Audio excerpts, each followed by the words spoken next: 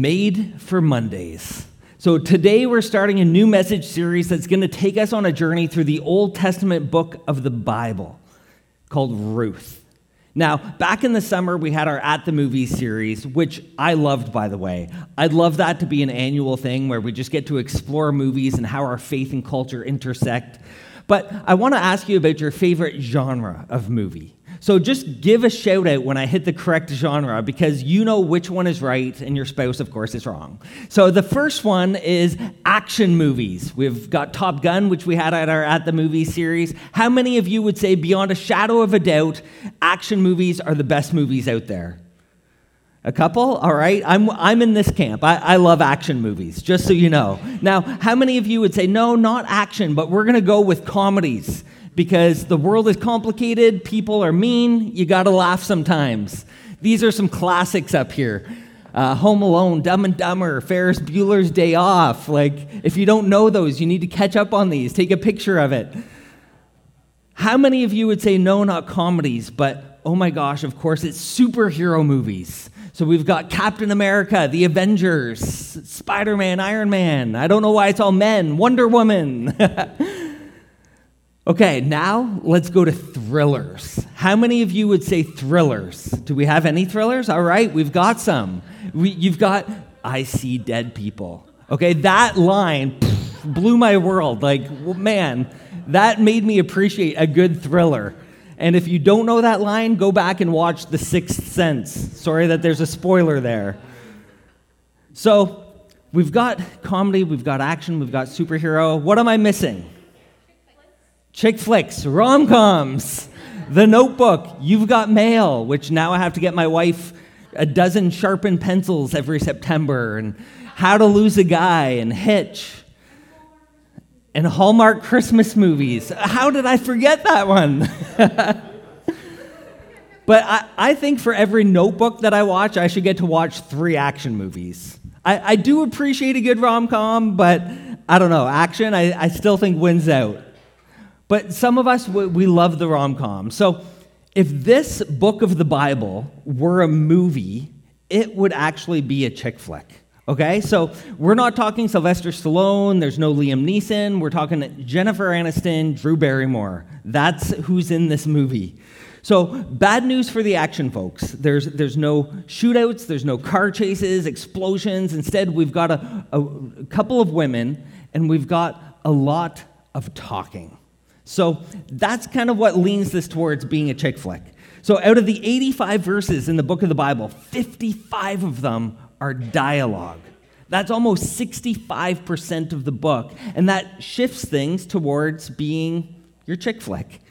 So as we look at the story, you're going to see that it's an amazing and powerful story, and there's no way to express what I believe we're going to experience from God in the next few weeks as we go through this series. But there's tragedy in this story, just like there's tragedy in the lives of so many people today. Sadly, we're going to see 2 women that lose everything. And God is very, very present in this book, but not in the way that you might expect. You see, this is perhaps one of 2 books in the Bible where you don't see any physical miracles from God. There's no parting the Red Sea, there's no healing the sick, there's no raising the dead, but on every page and in every verse, you're going to see the presence and the power and the providence of a very, very good God.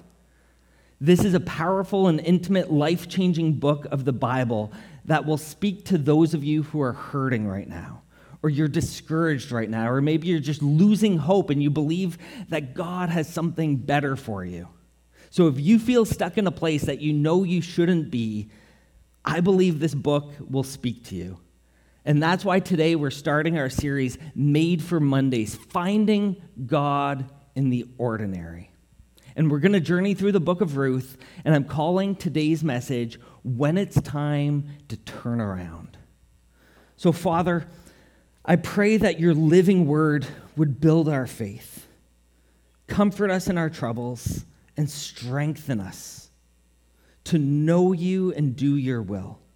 We pray this in the name of your Son, Jesus. And all God's people said, Amen. So let's dive into the word together. Ruth chapter 1, we're going to start in verse 1. So I invite you now, if you have the Bible app, feel free to open your phone. I won't think that you're nodding off and checking your text messages. I am going to have the verses on the screen, but there's also Bibles in front of you as well. But Ruth chapter 1, starting at verse 1. The very beginning of the book says this: in the days when the judges ruled. And I got to stop there. In the days when the judges ruled. So in other words, in the days when there were no kings. Now in the book of Ruth, does anyone know what book comes right before Ruth? Judges. So the way I always remembered that is you have your first 5 book, the Pentateuch, and then you have Joshua, Judges, Ruth. And I remembered that as like a triad, like Joshua, Judges, Ruth. And I'm like, ooh. But the book of Judges comes right before Ruth, and there's one verse you see over and over and over again in the book of Judges. And it's in the very last verse. It says, in those days, Israel had no king. There were no kings in Israel, meaning in the days when the judges ruled. And do you know what happened in those days? Well, it says everyone did what was right in their own eyes. In the days when there were no kings, in the days when the judges ruled, everyone did whatever felt right in their own eyes. It sounds a little bit like today, but I just want to show you the connection. So in the days when the judges ruled, there was a famine in the land. And so we're going to see a family that's going to be afraid that they're not going to be able to eat, so they make a move. So a man from Bethlehem in Judah, together with his wife and 2 sons, went to live for a while in the country of Moab. And the man's name was Elimelech. So everybody say Elimelech. All right, isn't it fun to say? I just wanted you to enjoy it. The man's name was Elimelech. His wife's name was Naomi. And the names of his 2 sons were Mahlon and Chilion. They were Ephrathites, but from Bethlehem, Judah, and they went to Moab and lived there. So they were from Bethlehem, and they went to Moab and lived there. So I first want to break down the characters before we get to the places, so we'll know kind of the main characters right at the start. So we first have Elimelech. He's the husband and father, and his name means, my God is king. Then we have the wife, the mom, Naomi, and her name means sweet or pleasant. And then we have the 2 children. Now, to understand how they would name their children in this time, they would generally name their children based on one of 2 things. Either they would name them kind of prophetically, like something they wanted to see. They would call them strong, or they would call her godly and pure, or they would name them based on what they saw. So for me, they might say stinky feet. My parents had to cut the feet off my onesies when I was a baby. Different story, but that's what they might have called me. In this case, it's very likely they named their children based on what they saw when they were born. So their 2 names, Mahlon, which means sick or sickly, and Chilion, which means frail or tired. So they probably were born and struggled early on, so their names are literally sick and tired. That's what they named their 2 kids. So it's like, hey, here's my kid sick and tired. And some of us are thinking, I didn't know that was an option. Like, but you've got this guy named God is my king. And we've got sweet and pleasant, and we've got sick and tired. And my God is king, Elimelech, is worried about his family because of the famine. So he moves his family from Bethlehem to Moab. So to give you an example of what that would look like, there's a map that's going to be coming up right here. So we have Bethlehem and we have Moab. And the journey is approximately 50 miles. So on average, people walk 3 to 4 miles an hour. So it might take you anywhere from 12 to 16 hours to walk. So maybe a long day or a long couple of days if you're journeying with kids. But he leaves Bethlehem and he takes his family to Moab, which ended up being a horrible mistake.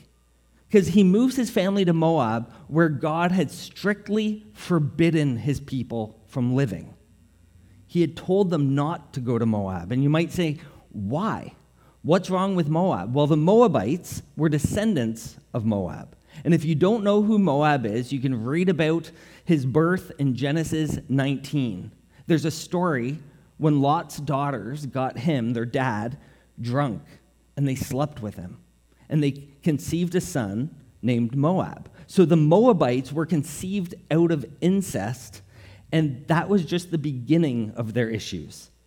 So they also worshipped the false god Chemosh, and they honestly would sacrifice children to this false god. And if you wonder what the God of Israel thought of Moab, in Psalm 60, verse 8, he said, "Moab is my wash basin." In other words, Moab is where I wash my dirty feet. So Elimelech took his family from Bethlehem, which means house of bread, to Moab, a place that God had forbidden them. So if you think about it, it's interesting because Elimelech means my God is king, but he wasn't living like God was king. Instead, he was doing what was right in his own eyes, just like so many of us today as we live our day-to-day lives. Now, I don't want to be too hard on him because there was a famine. So he's probably thinking, well, if I go to Moab, there's going to be a better economy, I can get a better job, I can provide a better life for my family, and you can understand that. But I would just issue a gentle spiritual warning that may be for some of you. I've noticed when it comes to our families, we're often tempted to prioritize economic provision over spiritual protection. In other words, if someone has a job offer somewhere else and the job offer is for more money, most people just assume, well, this is where God must want me. This must be the place to go. And sometimes it might be. Sometimes it is the blessings of God to go and have better provision for your family, and so you can be more generous. But sometimes it's not. I've seen times where people are thriving spiritually. They're close to God. They're plugged into Christian community. They're part of an awesome church, and they go somewhere for a little bit more money, and they get somewhere else, and they have a little bit more money, but they have less God. So be very careful not to always prioritize economics over the presence of God. So things are a little tough in Bethlehem. So he leaves and he goes to Moab, the sinful land of Moab, because times got tough in Bethlehem. So what do you do when times get tough? When times get tough, do you continue to trust and obey God in Bethlehem, or do you leave and you go to Moab? What do you do when times get tough? Because most of us would say, well, I'm a Christian, God is the king of my life, so I'm going to trust and obey his word. Maybe you're dating and his word says, well, we're not going to have sex until we're married. But then it's like, oh man, I've been dating and waiting and I've got this desire for mating and I've got needs. But do you trust and obey God's word, or do you move to Moab? Or my God is the king of my life and therefore I'm going to honor him with what I have and I'm going to give 10% back as a tithe because everything that I have comes from him. But then money gets tight. Economics get tight. Things go on sale. You want to buy it. And do you trust God? Do you obey? Or do you move to Moab? My God is the king of my life. I'm a Christian, so I'm going to stop getting drunk. And you do it for a while, and then you have a super stressful day at work, and you come home, and the bottle just looks too good. Do you trust and obey God, or do you move to Moab? Because I'll shoot straight with you, and it's true for me too. When times get tough, Moab looks tempting. When times get tough, Moab looks tempting. It's super quiet in here, like you guys have never seen Moab before. But I'm not judging. I understand this guy's dilemma. He's worried about his family, and so he does what feels right in his own eyes. And most of us, myself included, have gone to Moab under far less pressure. That's just the reality. My God is king of my life, but sometimes we do what's right in our own eyes. So what happened? They left Bethlehem and they went to Moab. And everything worked out fine. They did what they wanted. They did what they felt. They trusted their heart. They lived their own truth. Everything just worked out as they hoped.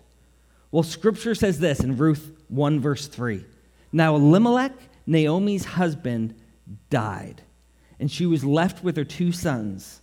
And they married, not women that worship the God of Israel, but they married Moabite women, one named Orpah and the other Ruth. And after they have lived there about 10 years, like they've been there a minute, after they lived there about 10 years, both sick and tired, also died. And Naomi, who left Bethlehem so that they would live, was left without her 2 sons and her husband. It's heartbreak. First, her husband, Elimelech, dies, and we don't know what happened. Maybe he had a stroke, maybe he got hit by a camel. We don't know. But what we do know is this left her in a really, really bad place. Now, it's fascinating. Who remembers how far apart these places were? 50 miles. About a day's walk. Again, 2 if you're traveling with kids. It's like, are we there yet? I got to stop and pee. It's like, come on, we got to go. But they're not that far apart, 50 miles. And because she was away from God's people, her sons married women that were also not God's people. They married Moabite women. Now, I want to give the boys the benefit of the doubt here because these girls were probably really cute, probably had a great personality. They probably thought I can convert them, right? Flirt to convert. That's how we operate because that's what many of us do try doing. They're really cute. They have a good personality. This one's even got a job. Yes, I can convert them. And yet, in God's love for us, he actually gives us very loving boundaries. And so people ask me as a pastor, hey, Kev, is it okay if I'm a Christian and I marry someone who's not a Christian? And the answer, according to Scripture, is no, it's not okay. The Bible says in the New Testament, 2 Corinthians 6, that we're not to be unequally yoked with those who are non-believers.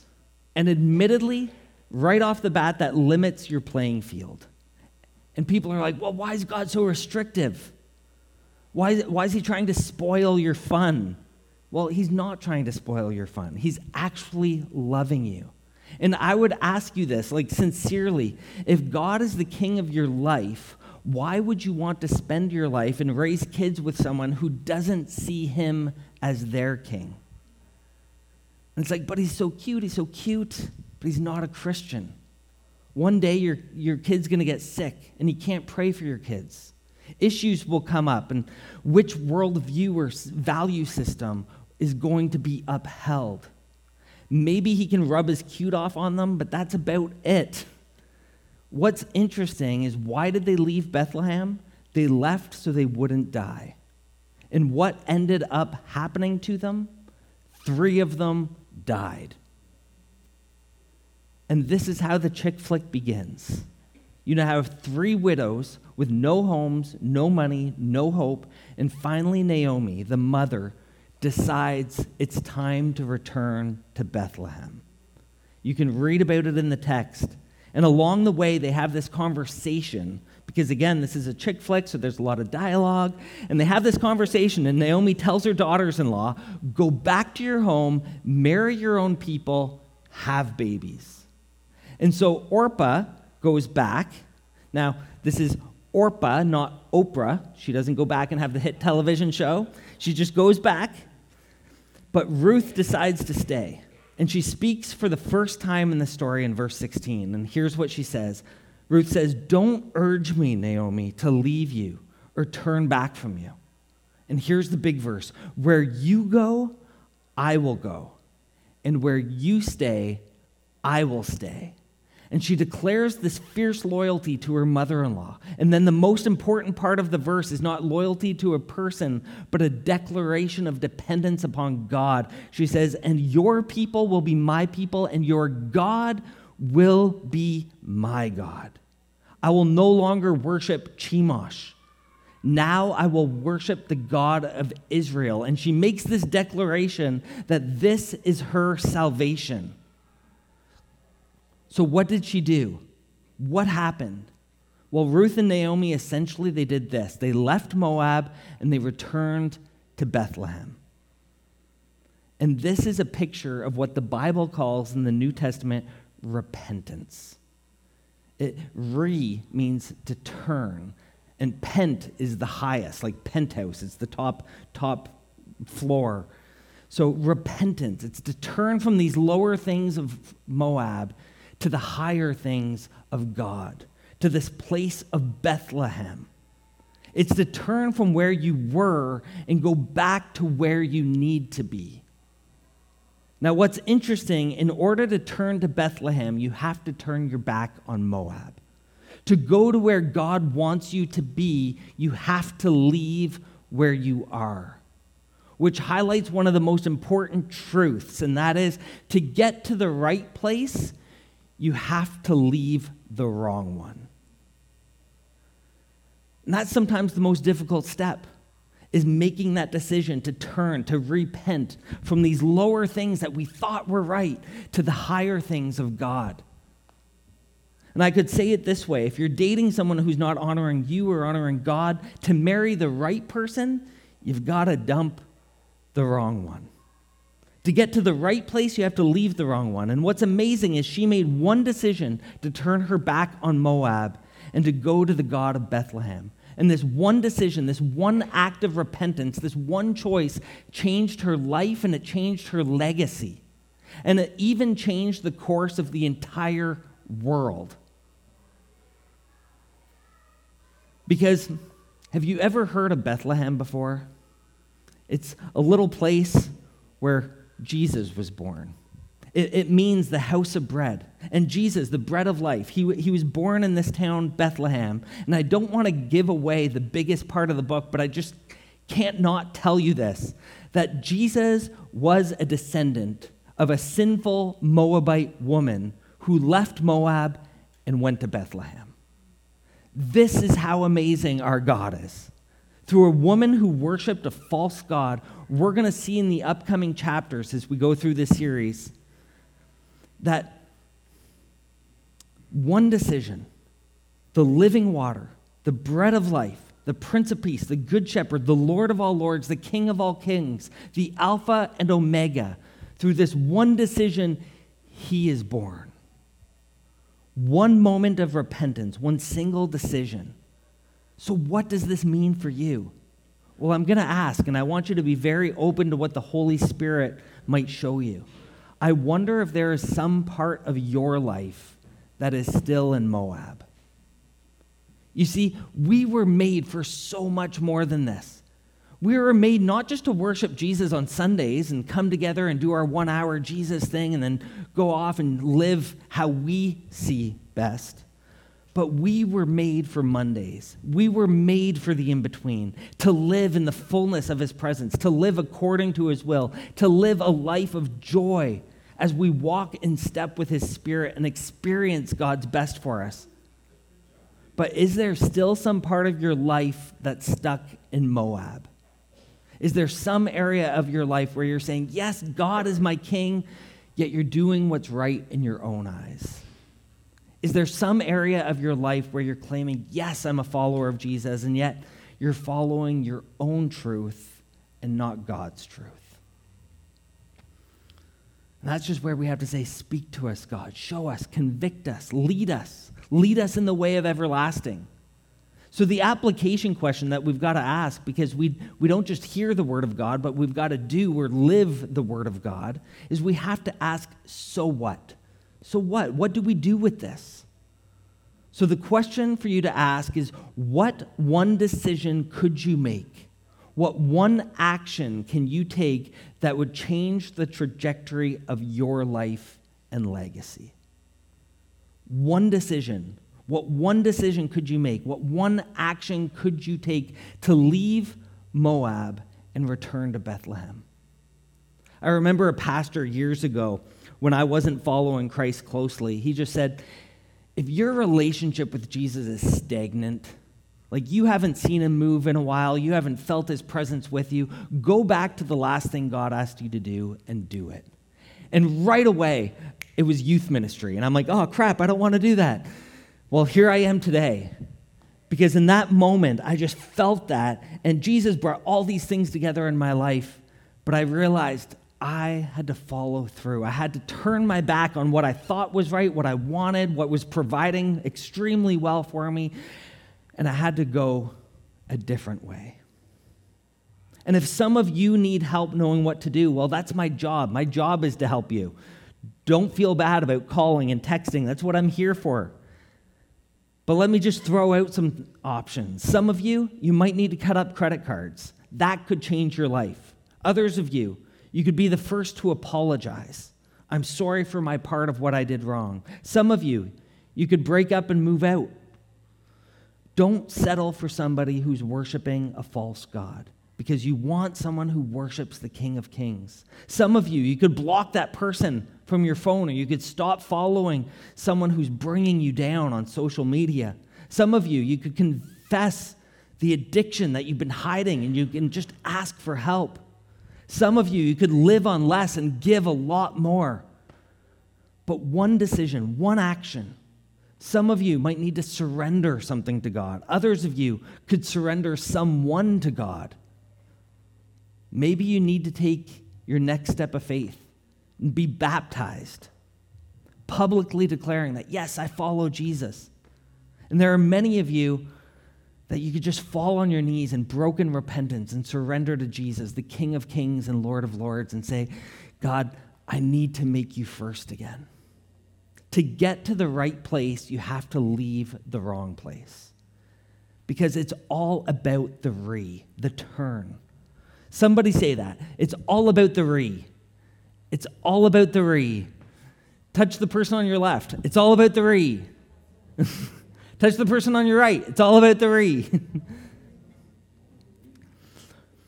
Over 1,100 times in the Bible, the word shuv is used. Shuv is that re word, to go back, to turn around, to return. Over 1,100 times we hear re. That's what I mean. It's all about the re. And years ago, Craig Rochelle, the pastor of Life Church in Oklahoma, did a study on the re words, because it's all about the re. And you just return to God. You leave Moab and you return to Bethlehem. And this is what he came up with. He wrote a one-sentence re-message. And it goes like this. When you rebuke the enemy and return to God by repenting of your sins and receiving Christ, your spirit will be reborn, your mind renewed, and your life rebuilt. You'll be reconciled by Christ's redeeming work, and while you rejoice, you'll reap the rewards of relationship, causing revival to break free in your life. I love that message in a sentence. Feel free to take a picture of that so it doesn't go off the screen before you can get it down. But that is so good. When you rebuke the enemy, return to God by repenting of your sins, receiving Christ, your spirit will be reborn, your mind renewed, your life rebuilt, and you'll be reconciled by Christ's redeeming work. And while you rejoice, you'll reap the rewards of relationship, causing revival to break free in your life. Guys, we are praying for revival. I am praying for God to move throughout this community, throughout our nation, throughout the world. And I believe God is here and God is working, but we still have work to do. Because revival starts in here. It starts in our hearts, in our lives. And as Christ's redeeming work revives us and brings new life and fills us with his spirit, we will go out of these doors and we will be unstoppable in reaching our neighbors with the hope and love that is in Jesus Christ. And the best part is that his grace is ready for you. Leave where you've been. Go to where he wants you to be. One decision, one moment, one choice can change the trajectory of your life. Whatever the Holy Spirit's putting on your heart, if you're stuck in this secret sin, if maybe it's public sin, maybe it's something you've struggled with for years, if there's something that's holding you back, just lay it before God. Leave Moab behind and return to Bethlehem, return to the place he has called you to be. Let's pray. Heavenly Father, we pray in the name of your Son, Jesus, the sinless one who gave his life for us so we could live. God, give us grace and the conviction to do one thing that takes us away from the brokenness and sinfulness of this world and leads us towards your righteousness. Some of you might already know what the Holy Spirit is nudging. It's so obvious you should have done it years ago. Others of you, you're just going to ask God, God, show me. What is it? What's one decision, one action that I need to take that will change the course, the direction, and the legacy of my life? So I'm just going to ask you, if you'll seriously ask God this question prayerfully this week, and perhaps find some close, trusted friends to talk about it with. If you'll do this, would you just lift up your hand so I can pray with you this week? I just want to journey with you. Thank you. God, what's one thing that we can do to leave Moab and return to Bethlehem? Show us this week, Lord. Speak to us. We ask that your will would be done. Give us the courage, the boldness, and the faith to make the decision we need to make. And some of you might even be about to make a decision right now to turn around and to move toward Bethlehem, the house of bread. Because you see, Jesus was born in Bethlehem through the lineage of a Moabite woman who turned her heart to the God of Israel. And Jesus, the Son of the living God, who is the expression of God's love, who is the perfect one without sin, who came to this earth, shed his blood on a cross so that our sins could be forgiven, so that death could be conquered. He came to bring us new life. And God, you raised him from the dead so that anyone, no matter who we are, where we come from, what we've done, no matter how dark our life is, anyone who calls on his name could be saved and forgiven. Some of you, this is the very reason you're here today. Many of you have called him king. You grew up in church, you prayed the prayer, you've played the game, but maybe he's not the king of your life today. Well, I also invite you to declare it. Just surrender now and say, he is my king. I'm stepping away from sin. I'm stepping away from Moab, and I'm declaring my need for Jesus. Today, I make him king. Today, I make him my Lord. If that's your prayer today, would you lift up your hand too and simply tell him, yes, God, I need you. I'm making Jesus my king.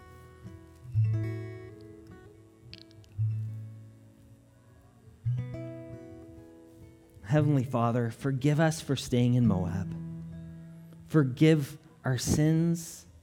We're walking away from our sins, and we're running to your grace, the grace of Jesus.